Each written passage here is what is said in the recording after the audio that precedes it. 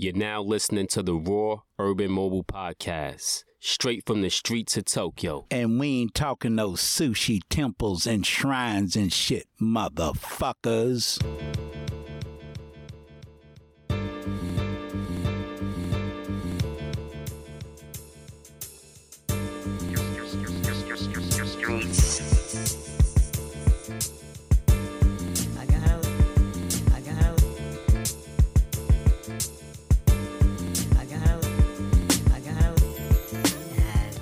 Live from Tokyo, it's the Raw Urban Mobile Podcast. Tokyo Cliff. Chocolate Buddha in the house. Summer day in Tokyo. Man. Hey, at least it's a little cooler, man. But it's still humid as mama. Still humid out here. Man. We have a guest today. We have my brother, Daryl Wharton Rigby. Yes, sir. All right. Introduce yourself to the audience, my brother. Oh, before you introduce yourself, welcome to the Mobile Man Cave, my brother. I'm digging it up in here. Yeah. What do you digging think? it up in here. You know, you got like the Keith Haring. You got the Saints, but I'm from Baltimore, so I gotta be strong for the Ravens. Man. Although this year I'm still taking another knee. Man, I don't blame you, bro. And plus, bro, got tired of Ray Lewis beating up my boys, man. Ray Lewis and them. Well, Ray Lewis is in the hall now. You ain't got to worry about Ray. Yeah. What do you think of the old dirty bastard image? That's dope. That's dope. Yeah, shout out to Distorted for the ODB image. That's right. Rest in peace. Rest ODB, in peace. rest He's in overlooking. All right, so introduce yourself, man. Just tell us a little bit about yourself. You don't have to go too much into it. All right, so my name is it. Daryl Wharton Rigby. Originally from Baltimore.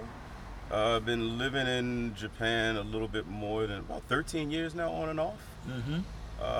And living just a little bit north of Tokyo. So, I'm a filmmaker. Okay. Writer as well, right? Writer, director, producer. Okay. Cool. Yes. We're definitely going to talk a lot about that. But first, I just wanted to. Yeah, you said Baltimore, right? Yes. So describe Baltimore for people who don't know. We know Baltimore. Well, Baltimore is home. Mm-hmm. And so I know a lot of people's perception of Baltimore is probably what they see as like The Wire. Exactly. Or The Corner, and there is a part of Baltimore that is that, but there's another side, And so even when I started as a filmmaker, mm-hmm. I wanted to show the other side, and in showing the other side, it's like because, probably the two best known filmmakers out of Baltimore, Barry Levinson and John Waters. And so for me, I wanted to try and, as a filmmaker, I want to show the other side, Black Baltimore. Barry did a film called Liberty Heights, and his version of Liberty Heights was back in the day. I also grew up not too far from Liberty Heights. Mm-hmm. That same Liberty Heights that he came up on is not too far from, but it's a generation or two later, and that area became majority African American. So his Liberty Heights is a lot different than what my Liberty Heights.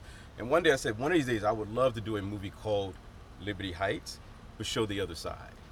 It'd be like showing the same area, different story, but still almost as a counter to what Barry did. And not as a, not in a negative way, but say, hey, no, this is another side of the story. This is another part of the city. This is something that's, and so it's like, for me, it's like, I wanted to show the stories that in Baltimore that you can have both sides, like you can't have a city that has had, a strong, especially, in the past several, decades, with African-American mayors and a strong African-American political structure. You can't have that and it only exists in the world of The Wire. That's true. You have to have a strong middle class or even upper middle class that has to also support that. And so you have another, you have the working class folks who are there. And there's a lot of my people straight up working class. My mother worked for Social Security for 30 years.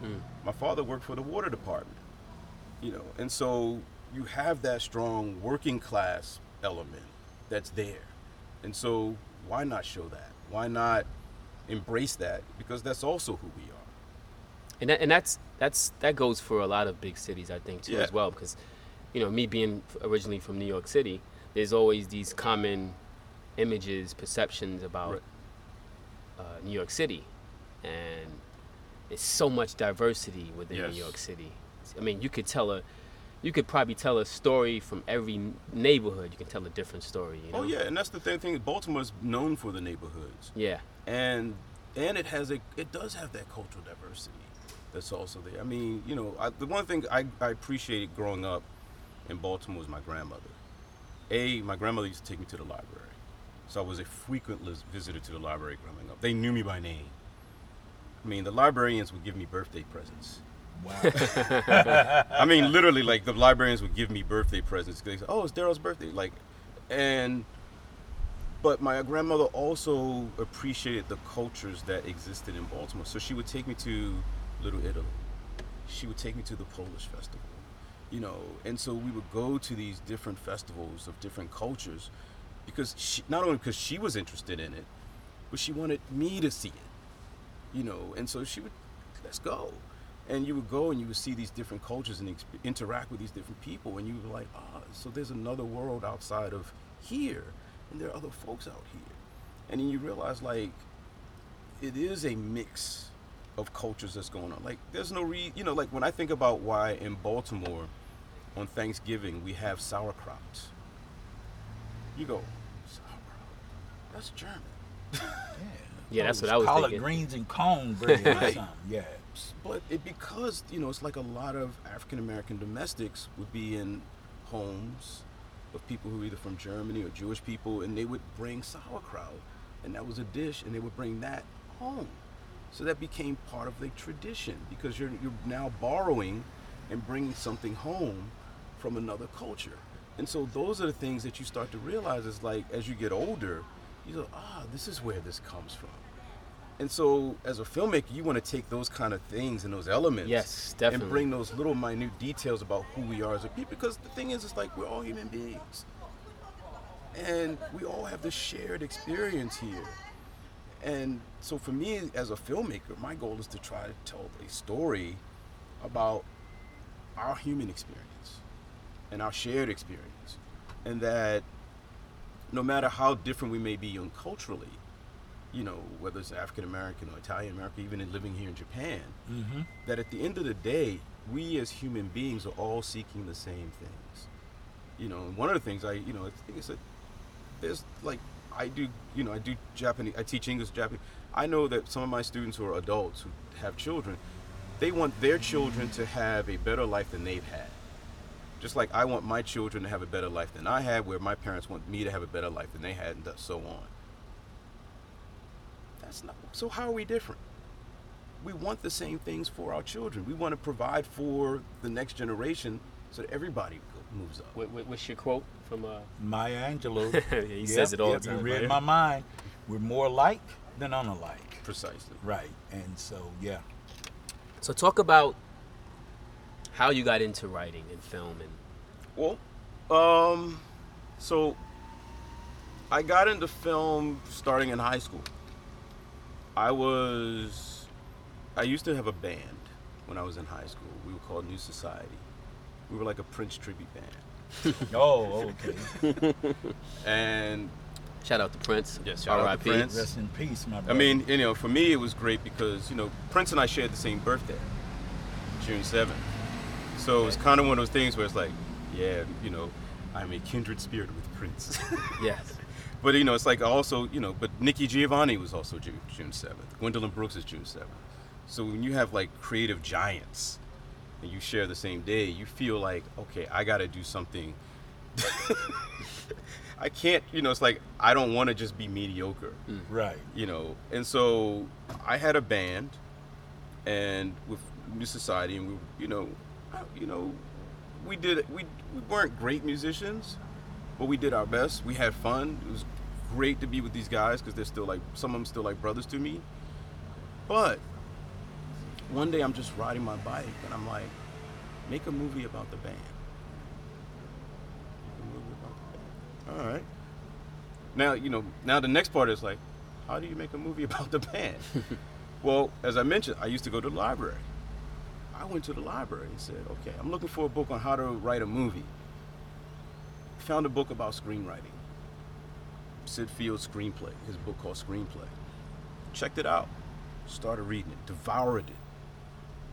Never returned it. So you still owe money on that? No, well, here's what I've learned. The Enoch Pratt Free Library has I'm past the statute of limitations. Oh, okay. And they had a forgiveness on late books. Like how late are we talking I don't know. about? This has been a long time. So, but that book got me started as a screenwriter. And so when I went to college, the university, I went to Ithaca College in upstate New York. Ithaca had a film program. And so I started taking every film screenwriting course and film class I could take as electives. I wound up majoring in history, but nobody hangs out in the history department. So I was hanging out in the communication school. I did radio. So everybody thought I was a communications major or a film major because I was always in the film classes. I was, taking screenwriting class and all, And so I kind of got bit by the filmmaking bug. Because once I started writing screenplays, I then wanted to see the process of how to make movies. And then I was like, okay, I'm digging this. And then it just kind of snowballed slowly. Whereas I'm like, I want to keep doing this. I want to keep making films. I caught the bug too, actually. Didn't last long, but in New York City, I started taking screenwriting classes for, I don't know if you ever heard of it, Gotham's Workshop. Okay.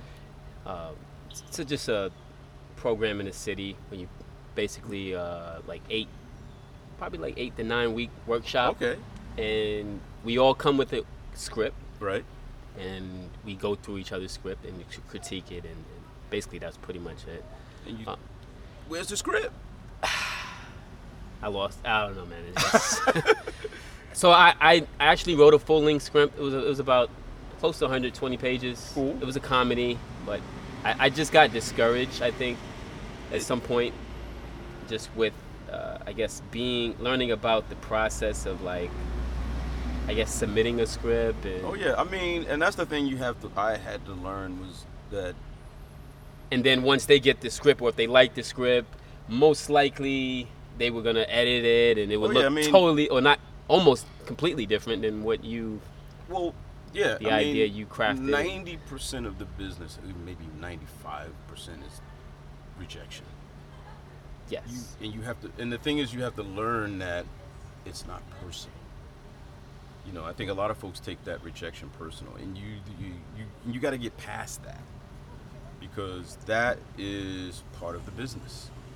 Like I get so many no's, I get so many rejections, and over the years you don't want to even count the number of no's and rejections you get, because if you did, it would make you probably depressed. Yes. But what you have to realize is that person's no is also, depending on their position, is a protection of their job. Mm-hmm. Because once somebody says yes, they're putting themselves on the line. Once somebody says yes, that means they're putting money on the line. And so once you get the yes, it's great. But now somebody's got to now champion and fight and see it through. If you say no, you just sit back and no, and you ain't got to worry about it. Once you say yes, now you got to work. So there's many of executives who said yes to a movie. That movie didn't do numbers. They out the door because they said yes. So no's are part of the process, because there's a job security in those. Oh. Yeah. Okay. Wow. Okay, I can dig that. That's and enlightening. I didn't really. I never thought but- about it from that way. And so, but for me as a filmmaker, what you learn about the yeses, but the no's, but also the yeses do come. Like I said, I wasn't a film major, but something that told me that maybe something there is when I got my first screenwriting award in college. You know, like I wound up like getting a screenwriting award from the school for a screenplay I wrote, for like that first screenplay. And the school was like, no, we want to give you an award for this. And I was like, me? What? I'm not even a major. He says, doesn't matter. You wrote a great script. And so that was like, okay, maybe there is something. Maybe there's a there. And so that encouraged me to keep going. You know, because you just find those are moments when you just need to be encouraged, and you find the encouragement. And then you do I did a short film. I did a senior film in college as a history major. I didn't have to do a senior film because I had to. I did a senior film because I wanted to, you know. And so it wasn't a requirement, but I just wanted to do a film. And then that film went into some festivals and did, you know, and then from there I started actually working on productions, real like Hollywood movies. Like my first movie was this film called Homicide, directed by David Mamet. Okay. And that was my first time, you know, coming out of college, you know, and then working on a David Mamet movie. That was pretty amazing, you know, because it was an incredible experience. Now I'm working on a big budget Hollywood movie. I mean, and then the film was like Joe Mantegna, who was just coming off of The Godfather 3, you know, and so.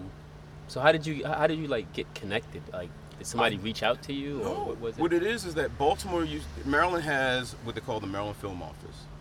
And back in the day, they had a film hotline. And you would call that number, and they would tell you what's coming. And they say, well, turn your resume in to this office, and da-da-da, mail it in, don't drop it off. And I used to ride my bike all around Baltimore, and it just so happened, I just happened to call the number that day. And I listened to the message, and I was like, oh, that's just down the street. And I happened to actually have a copy of my resume in my bag. You know, it's like being prepared. And I was like, well, I'm just going to take my resume in. I take my resume and go to the production office. I hand in my resume. Say, hi, I just want to hand in my resume for a production assistant job. Even though you weren't supposed to take it in. Well, I'm on a bike. I got the little bike hat on and I look like a bike messenger. Oh, okay. So they probably thought I was the bike messenger. Well, I go, you know, so I hand it in. Next thing you know, I get a phone call saying, hey, you know, producer saw your resume and would like for you to come in. Now, I was green, you know, like, you know, I'm just like out of college, green. So I'm like wearing a tie and I got the shirt and the slacks. And the producer's name is Mike Hausman. He comes into the office and he says, hello, young man. I go, yes, sir. He goes, and I can look, and then I see there's my resume on the desk. And he goes, I see you went to Ithaca College. I said, yes, sir. He goes, I'm a Cornell man myself. Well, Cornell and Ithaca are in the same town. I took classes at Cornell. But as soon as he said Cornell, the ice broke. Because now we had a connection. Yeah. We had a commonality. Exactly. And we just talked. And, you know, I was like, and he says, you know what? He says, I think you'll be okay. You know, I think you'll be okay. And then, you know, thanked me, and I got the job. Nice. And I was working on the film, you know, and I had to learn a lot, and I had to learn quickly. Like, Give us some examples. Like, I came late one day.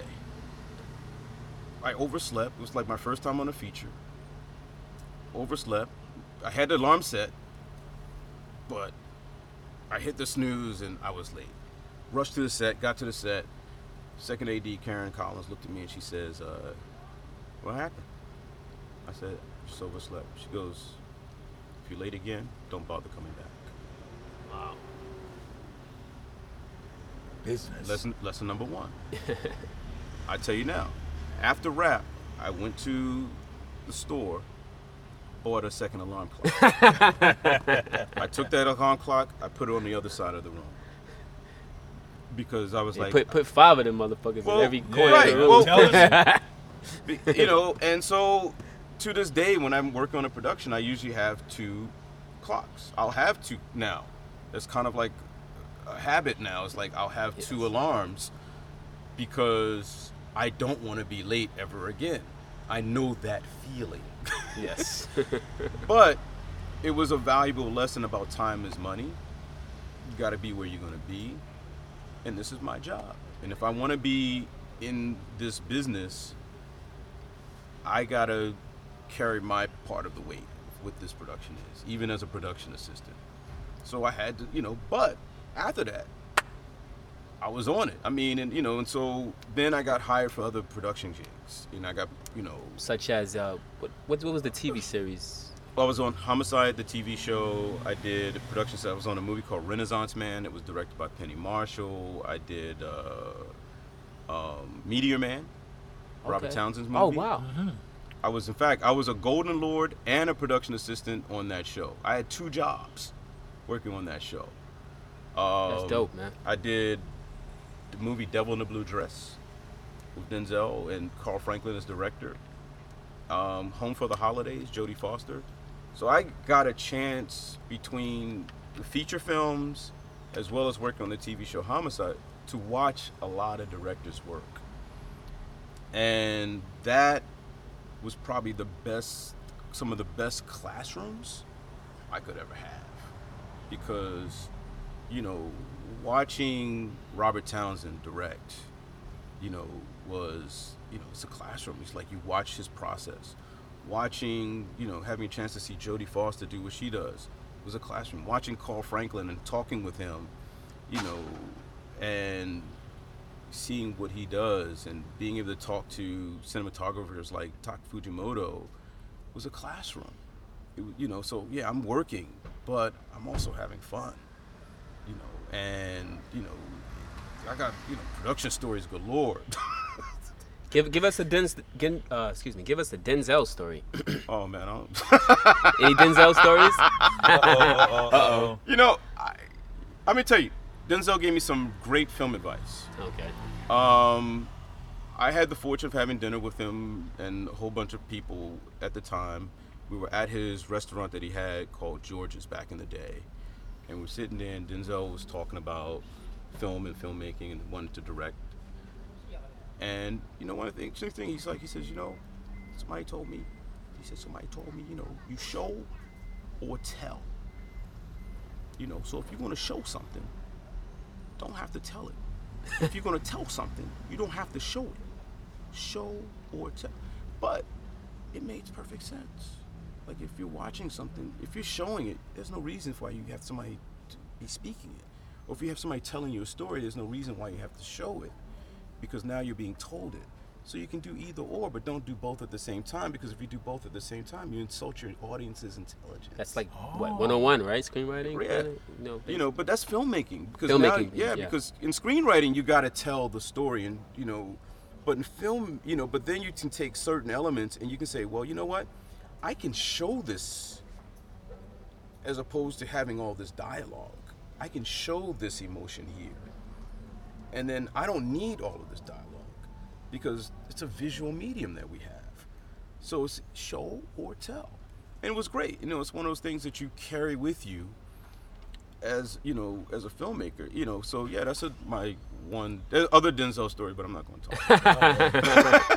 He was cool, Okay. And the thing is that he was always professional. He is very much into his character.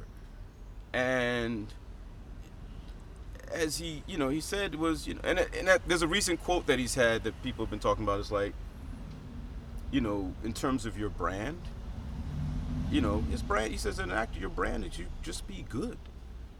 That's your brand, and his brand is like, he's one of the greatest actors of his generation. He doesn't, so that's his brand. That's who he is. Exactly. But what I've noticed in your journey so far, it seemed like you just have this knack of always positioning yourself. I'm not sure if I'm positioning myself or if I'm just at the right place at the right time. You did take the, make the decision, take the action. But it's funny. It's because there are days when I look now and I go, because I have a lot of, I have a good number of friends who are working in the industry in LA, and they working on shows. I mean, they're working on like some really big shows now, and I go, man, if I had stayed, would I be?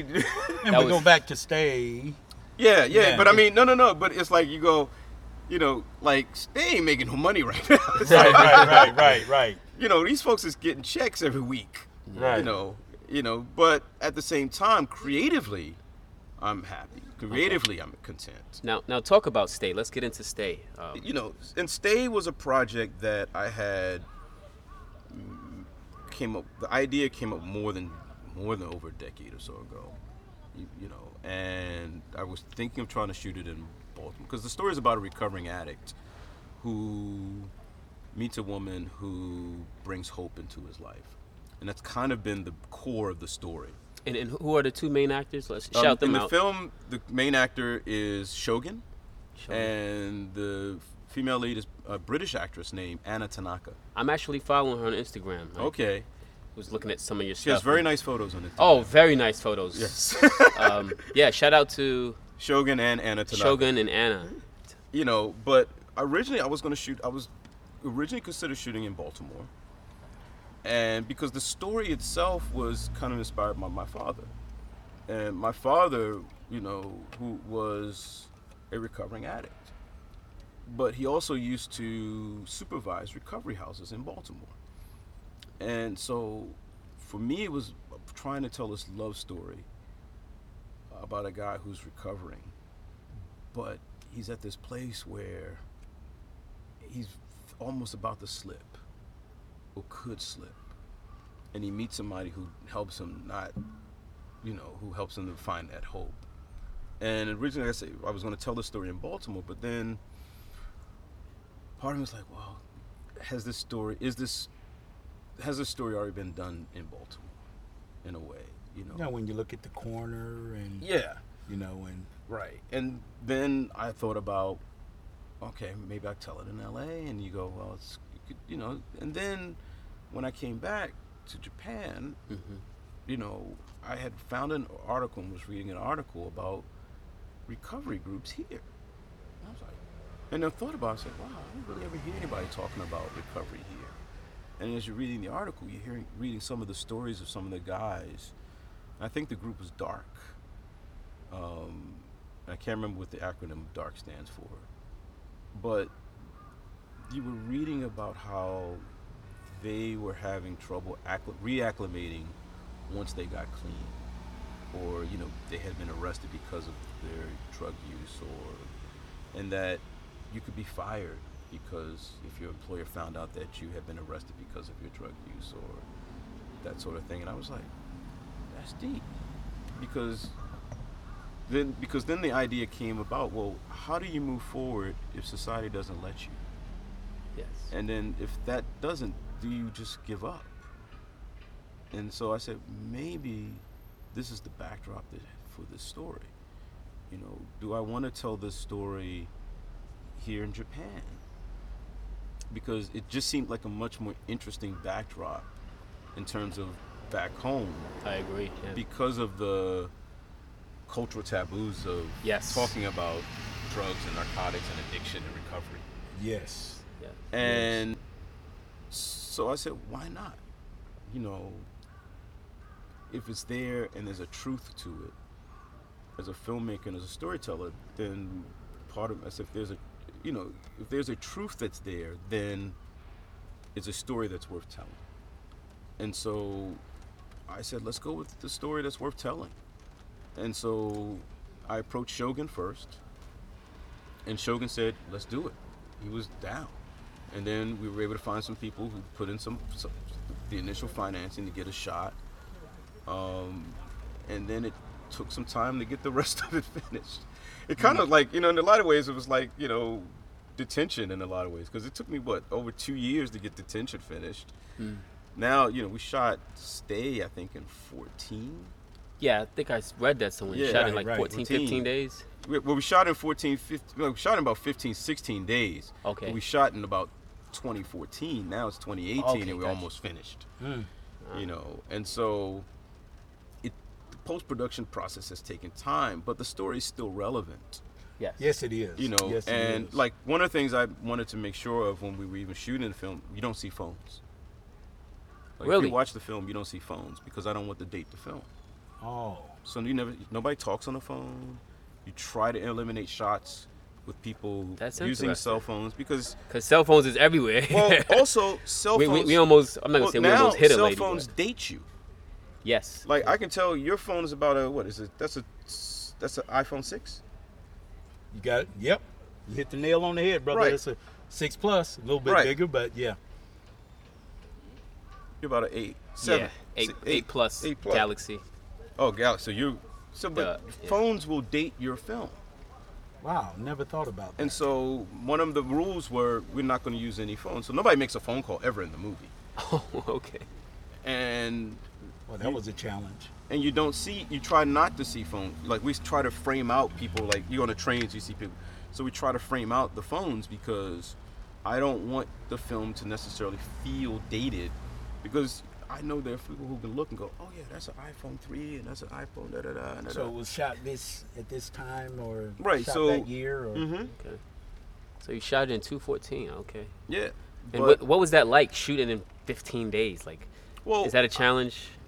It's a challenge, but I was prepared. Okay. Because when I was in Baltimore, I would shoot short films. And when I would shoot short films, we would shoot guerrilla style. Like we would literally, I would shoot shorts in Baltimore. I would call the film office and tell them I was shooting just to let them know I was doing something in case they got a call. Oh, okay. Cover your ass. Right. And they said, okay, we know. But I would shoot, I've shot, things we've done stuff back in the day that when I look back and go, that was stupid. Like I shot on railroad tracks. Wow. Live tracks that were live, like we would sneak up and we shot some footage on some live railroad tracks. And you had to make it look realistic. It was like, you're doing short little projects, but at the time, it's like you do you go for the shot and then you think about the consequences later. Now that I'm a little older, I think about the consequences a little bit more. But that skill set served me in terms of shooting here because I had already done guerrilla filmmaking. I'd already gone to places where you could just kind of sneak in, you shoot, you try to be invisible. We wound up shooting on what they call the Blackmagic pocket camera. So it looks like a DSL camera, but it looked like a stills camera, but it wasn't. And so we could go on trains, we can go on platforms, we can go into restaurants. We shot in Tokyo Dome City. Wow. We got caught in Tokyo Dome on the last shot. Oh, you got caught? And they told us to get out. Dame. And we went through this process, but everything was still planned. Like we had, for some of the stuff on the trains, we actually did rehearsals with the actors and kind of blocked it out, so we kind of had an idea of what was going to happen before we did it, And so some stuff got planned, but some stuff wasn't necessarily planned. And so being able to shoot in Tokyo was like, this place is a soundstage. Yes. This place is you go around one corner, it's different than another corner, but it's all visual. And that's the great thing about Tokyo, is like there's so many, but even with this particular story, I didn't want it to be a travel log film. Because a lot of times with, directors will come in from out of the country and they'll shoot in Tokyo. And they shoot the same stuff. They want to shoot the Scramble, Tokyo Tower, Robot Restaurant. Right. Yes. Tokyo Skytree. Harajuku.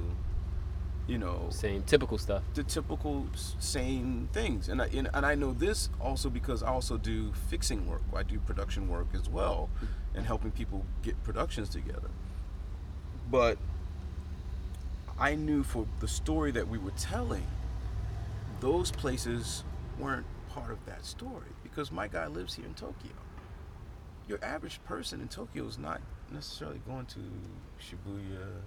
They're not necessarily going to the Tokyo, Skytree, or they're not going to the touristy spots. They're going to go to the corner market. They may have a little bakery over here. They may go to a little bar they hang out in the back streets, or the little place they may go to for some ramen. So we try to go to these kind of more local spots where you feel the texture of Tokyo, where you feel like you're seeing a part of Tokyo life that you rarely would see on film, that you are having an experience cinematically that is unique to Tokyo, and that hopefully, maybe you're feeling that this isn't really necessarily filmed by a American filmmaker. Right. That, like, if somebody would say, I watched this movie and I thought the person who made it was Japanese, I would be honored. I don't know, but that's the goal you try to set. That's the barometer you try to set. Because I could dig it. Because at the end of the day, it's a Japanese film in a lot of ways. I mean, the only character in it who's non-Japanese is the character of Hope, played by Anna.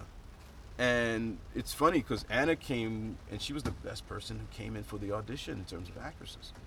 And so it wasn't like I was looking to cast in somebody who was Asian or half Asian. I was looking for the best actress. So we actually looked at African American, we looked at Middle Eastern, we looked at Caucasian, we looked at a variety of different people. I mean, I looked at over 1,000 actresses for the role of Hope. Wow. And we came to Anna. And what was it about Anna? Anna was honest. There was a truth about her. There was a, innocence to her, but a mystery to her at the same time. And, she just had this, and her energy with Shogun was also just electric, and so it's like seeing them two together on screen and seeing them two together interact was a joy. It was kind of like watching a clarinet and a flute playing together. And they had never done any work together. No, it's the first time ever, And like I said, Anna came in from the UK, Is she British. half Japanese? Yeah, her father's Japanese. Oh, okay. And So her mother's maybe British. Maybe that helped a little bit in as far as her connecting with Shogun, No, or she grew up in understanding the UK. the culture. Oh, okay. She's British mostly. And that's the thing is like, she had never really even been. She said she'd been to Japan once at the time, but she really had never. She doesn't speak the language. Interesting. And so she kind of just came in and just like, let's play. And we just played. It was like, we played. It was a playground, and Tokyo was our backyard, and we just had a great time working together, and I had a great time working with them, and I hope they had a great time working with me, and hopefully we will, when they see the film, once we get everything finished, they'll be like, oh wow, this is great. I love what you were saying earlier, because I do street photography myself as a hobby, and I love going into the back streets, Yeah. I love to go into the grimy areas, and I love to go, places that are off the beaten track for tourists, to show people that Japan, in other words, going back to Maya Angelou's quote, we're more alike than unalike, because you got hood. You got Skid Row in Tokyo. Oh yeah. You got homeless people. You got the prostitutes. You got everything. I was even rapping with a pimp, and we were speaking our little broken language, and I asked him, I was like, so what do you do? Yeah. He's like, pimple. I was like, a pimple? He's like, pimple. He was like, That's oh, hilarious. you're a pimp. He's like, yes, me, pimp. You want the girl. I was like, and the guy was taking a selfie with me and everything, That's so it's like, hilarious. yeah. So it's like, but I love what you said earlier, that for people who live here, Right. and people who want to explore, we can understand culturally that we're different culturally, but at the same time we're the same. Right. And so yeah, when you brought up that point, it just really. Oh yeah, I mean, like, I think that, like, there's the mythic Japan that most people see who aren't here, and then there's the reality of what Japan is. And I get it, it's like you come to Japan, you're fascinated. You're like, wow, the lights and this, the sushi, ooh, wow. But I think having and I had a little bit of that when I came the first time in 2003. Well, I think we all did. Right. But when I was plopped down in Fukushima, now I'm seeing real Japan. Mm-hmm. I'm seeing Japan from a different perspective because there aren't the bright lights. There's the farmland. There's just the people. There's the schools. Now you're seeing the daily, the everyday. Just to let y'all know, they got dairy barns, cows, and all that stuff that I was raised. I mean, and raised I've been seeing when I was the thing at home. is, I've been, I've been fortunate that I've been able to, because my wife's grandfather, has, they had rice fields. So, one day he was going out. I went out into the rice fields and helped him cut the rice. Wow.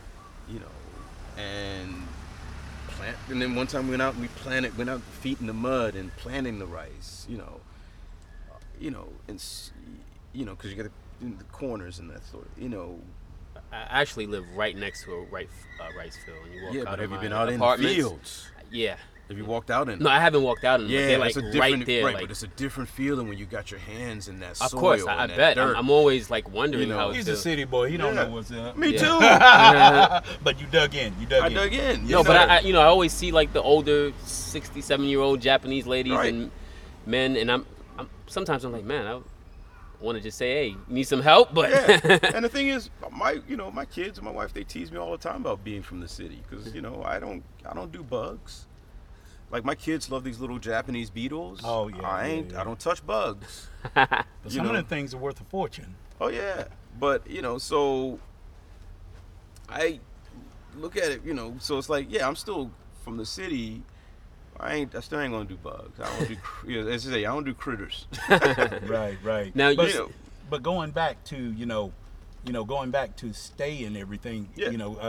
I was reading an article, and you were talking about I'm gonna let you elaborate on it. Yeah. You're talking about the addiction and the just people being outcast in the country, being thrown under the bus. We don't, it's like drug addiction is like taboo in this society. Right. Can you elaborate a little bit more on that? In relation to your film? Well, and so in terms of my story, what we do, we start off with a guy and you see him working in the fish market. Mm-hmm. And you come to find out his boss or his boss's boss has found out that he has a record because of his past. And he's got to let him go. Wow. And so what you have is probably one of the most polite firings in a very Japanese way. It's like, I can't keep you on. I got to let you go. I heard about your past and, because of why and people talking, and so he has to let him go. And that's how the story starts off. So now you have this guy who was at a certain place in society, who now can't keep a job at the fish market. He can't keep a job at the fish market. And the thing is, it's like once you hit that, you're thinking like, man, what am I gonna, And so now we try, and the thing is, I don't want to hit you over the head with the whole, we don't, like somebody was, well, why don't you have the addiction group and the support group? I said, because you see that in every movie about addiction recovery. Right. And I said, I don't want to, and I didn't want to go into the cliche per se, but I wanted to show the subtleties of it. Right. The subtleties of addiction, because I think that the subtleties of it are something that you have to show, as opposed to having that scene where, hi, my name is John and I'm an alcoholic. Right. We've seen that, and I think one of the things we've been talking about, and one of my executive producers we've been talking about was maybe we'll do a companion manga with it with the film to kind of flesh out that part of the story. So that would be interesting. Yeah. Right. Because what people probably fail to realize is that in Japan, like even actresses and actors have been like blackballed from the industry. Oh yeah, because of past. Well, that's drug the thing, use. right? And that's the thing is like you have folks who have issues, and they've been totally ostracized. Right. And so the question is, and I, and for me, I like, as I've said, and you probably saw me as tweeting, everybody deserves a second chance. We right. all make mistakes. But everybody, if you're doing, and you're trying to make good for what your past transgressions, then, it's like we all deserve a second chance, and so, because we all make mistakes. Right. And so if we all make mistakes, then why not say, okay, look, I see this mess up. It's like, go back to that my first time working on a film, my first time being late. She gave me a second chance. If you show up late again, don't bother coming back. That was a second chance. Yep. She could have fired me right then and there. She didn't. At least you got the second chance. I got the second chance. So for me, it's like everybody deserves a second chance. Now, after you get that second chance, if you mess up, then you got to take. That's on you. That's on you. That's on you. But if you do it and you keep going, then hey. So I wonder why in this country are people who were caught with, let's say, simple possession, or people who are addicted, why? I wonder why in this society that has a wonderful culture, has a low crime rate, this, that, and the other, so many positives, but it's sort of like like you said, you're ostracized. You're just like thrown away because of that. I think in a lot of ways, Japan has bought into the West's perception of addiction. And they've adopted that mentality, like, it's bad, but they've taken it and saying, no, this is it, and this is, no. And so, like, they have this pretty much, like, across the board, this is bad, this is wrong, boom. And it's not only the judicial system, but it's like society as a whole. Right, because then you become kind of ostracized from it all. And so I think that, whereas that mindset in the U.S. is changing. I was just about to bring that up with the whole, legalization of weed. And right. So that mindset is changing, but it hasn't caught on here, hasn't caught on in a lot of other countries, because once they've found those policies, they've held on to them. And it's been ingrained in into the society. But it's a policy, because you think about it.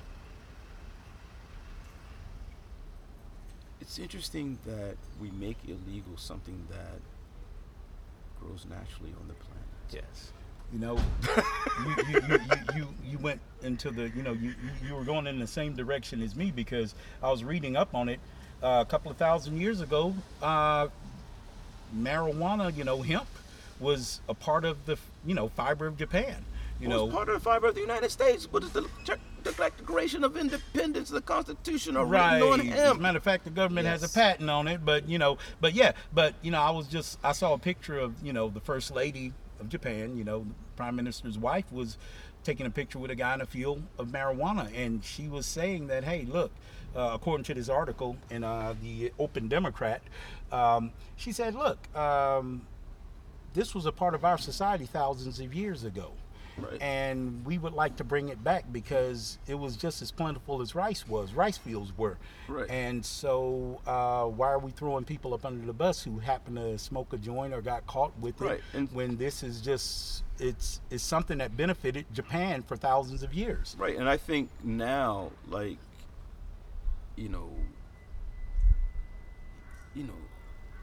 especially, back home in the States, it's like, you have folks who are in prison now in states where now it's legal. Right. And people are making money doing the same thing these guys now are still in jail for. Yes. And we're talking about the guys who are just in jail for simple possession. Precisely. And so I think that, this is like not necessarily Japanese society, because Japanese society has to deal with what Japanese society does. Like, we as foreigners here, we're visitors here. Absolutely. And they have to come to terms with their own thing. But I think in terms of the U.S., we still have to come to terms with the fact that we have to decriminalize certain elements of it. Because at the end of the day, race does play a factor in it. Oh, no doubt. And it's now a business that could be taxed, that could now help society.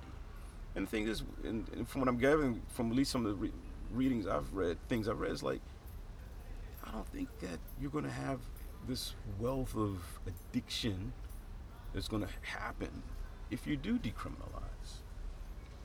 I think more people smoke or do whatever because of it's illicit and it's illegal. And I think it's that whole idea of like, don't do this, and then people say, I'm gonna do it because it makes you feel good. Well, but then I don't think like numbers are going to skyrocket. Well, the same, when I was reading about when Portugal decriminalized drugs, right, and they made it a sickness, they made it a disease. Well, that's what it is too. And so therefore they're helping people instead of throwing them in jail and they can't get a job. And guess what? If you can't get a job, you're thrown in jail, you're shitted upon by society. Guess what? You're going to go back to doing what made you feel good, that got you in jail in the first place. And it's just going to be a cycle. Right. And you look at it like this: alcohol's a drug. Tobacco's a drug. We were talking about that earlier. Yeah, nicotine. And because, and here in Japan, I'm pretty sure you've seen it. Nobody. Hanging out 1, 2 in the morning, you see guys slumped over in a business suit in the middle of the street or on the sidewalk. They're functional alcoholics here. Nobody doesn't think, but they don't. And again, when I learned, I don't think people even recognize that alcoholism is a disease. Absolutely. Or there's a stigma if you don't want to admit that you are alcoholic. Yeah. Because then you got to admit that you're ill, that there's a problem with you. And nobody ever wants to admit there's a problem with themselves. And I think that's that's part of that recovery process, is admitting I have a problem. Right. And so you got to get to that point of acceptance before you can get to that point of recovery. But just to throw this in real quick, back in the day, like I said, according to the Open Democracies article, Japan was thriving off of marijuana, hemp and all the things, the Buddhist priests using it during their ceremonies and this, that, and the other, until after World War II, and the Americans came and say, man, this is terrible, this is terrible. Now come to find out, we're legalizing it, and they're still holding on to the same old, ideas. So it's which means they're going to probably not do anything until about another 20 years. Yeah, absolutely. You had the same number I had, because I was going to say that 20 years later we'll probably see Japan. I realized there are certain things that I've realized are almost feel 20 years behind the times. Yes. Like when I watch TV, I go, it almost feels like television from the 70s or 80s. With the variety shows and stuff like that. Absolutely. And well, when you see the breakdance events, it's like, okay, 80s. This remind me of, but which is still cool though. Cool. Which is still cool. Yeah, it's entertaining. So man, I mean, I think this is an important film for Japan, man. I hope so. I hope so. We have a company now representing the film for sales. Great. I don't know when this is going to air, but we're in the process trying to do a crowdfund to get this thing off, to keep it going, keep moving, and then hopefully we can get it out to audience so people can see it. Hopefully this is a seed, man. You plant it. Hopefully you'll plant a seed in Japan and looking to do more. Although it'll be 20 years later before we actually. I'm trying not to do the next. I'm trying to do the next one hopefully soon. No, I'm talking about like just the whole acceptance in society. Right. Yes. And I hope that people will watch it and have a dialogue about it. Yes, it'll be interesting to see how the Japanese. I think that's the key. Is like for folks to have a dialogue about it and take from it, because I think, like I said, I think that you know, no matter who you are, where you're from, as I said before,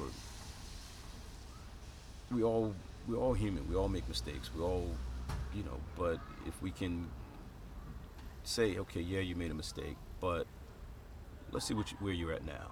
Yeah. Let's see where you're at now, because where you're at now is not who you were, And so, I think everybody can evolve. I think everybody can change and become better people, and because at this, as we were talking, there's a place, I think, for the legalization or the decriminalization of it, but there also is a place for folks who, I understand, there's an addiction, and that you got to get past the addiction of it all. Right. I hope that, you mentioned earlier that you want people to look at this film and don't feel like it was a film by an American director or a foreign director. Yeah. Because you want that very authentic feel. Yeah. So I hope that happens. Mm-hmm. But on the other side of it, I hope that you get your recognition for it, man. I hope that too. Right. For making your contribution is, as a Black American filmmaker, man. Right, and it's important. And bringing this subject to the forefront, right? And of course you should get. Hopefully, and and the thing is like, it's been, and like I said, it's been an interesting journey, but I'm thankful for the journey, because I'm following in the footsteps of one of my friends who was the first African American to do a feature here in Japan. My friend Aaron Woolfolk did the film Harimaya Bridge, and that film had like Danny Glover and Ben Guillory and lots of Japanese actors. So he was the first. He was the first African American to do a feature film in Japan. And now you're the second. Second, as far as we can tell. And that's African American, not because I think Bobby Olagon. Yes, has done we know Bobby. But as far as from the U.S., gotcha. As far as we can tell, I'm the second African American to do a feature film in Japan. And so, for what that's worth, that's it's pretty cool. Like I said, you're not, it's not just from what I've gotten from the previews and everything. It's not just entertainment. It's educational, because this is a very serious subject that I feel that in this country, they want to keep it, on the back burner, because Japan is very image conscious. Oh yeah, well that's like with like when you saw when people were talking about Koreeda's latest film, Shoplifters, and there are those who didn't want to give him. This man just won the Palme d'Or at Cannes. But then some didn't want to give him that recognition because it talks about poverty in Japan. Oh, we can't and have shoplifting, that. and it's a family that But from what I understand, I haven't seen the film yet, but I understand it's a film about family. And what's more important than family? Absolutely.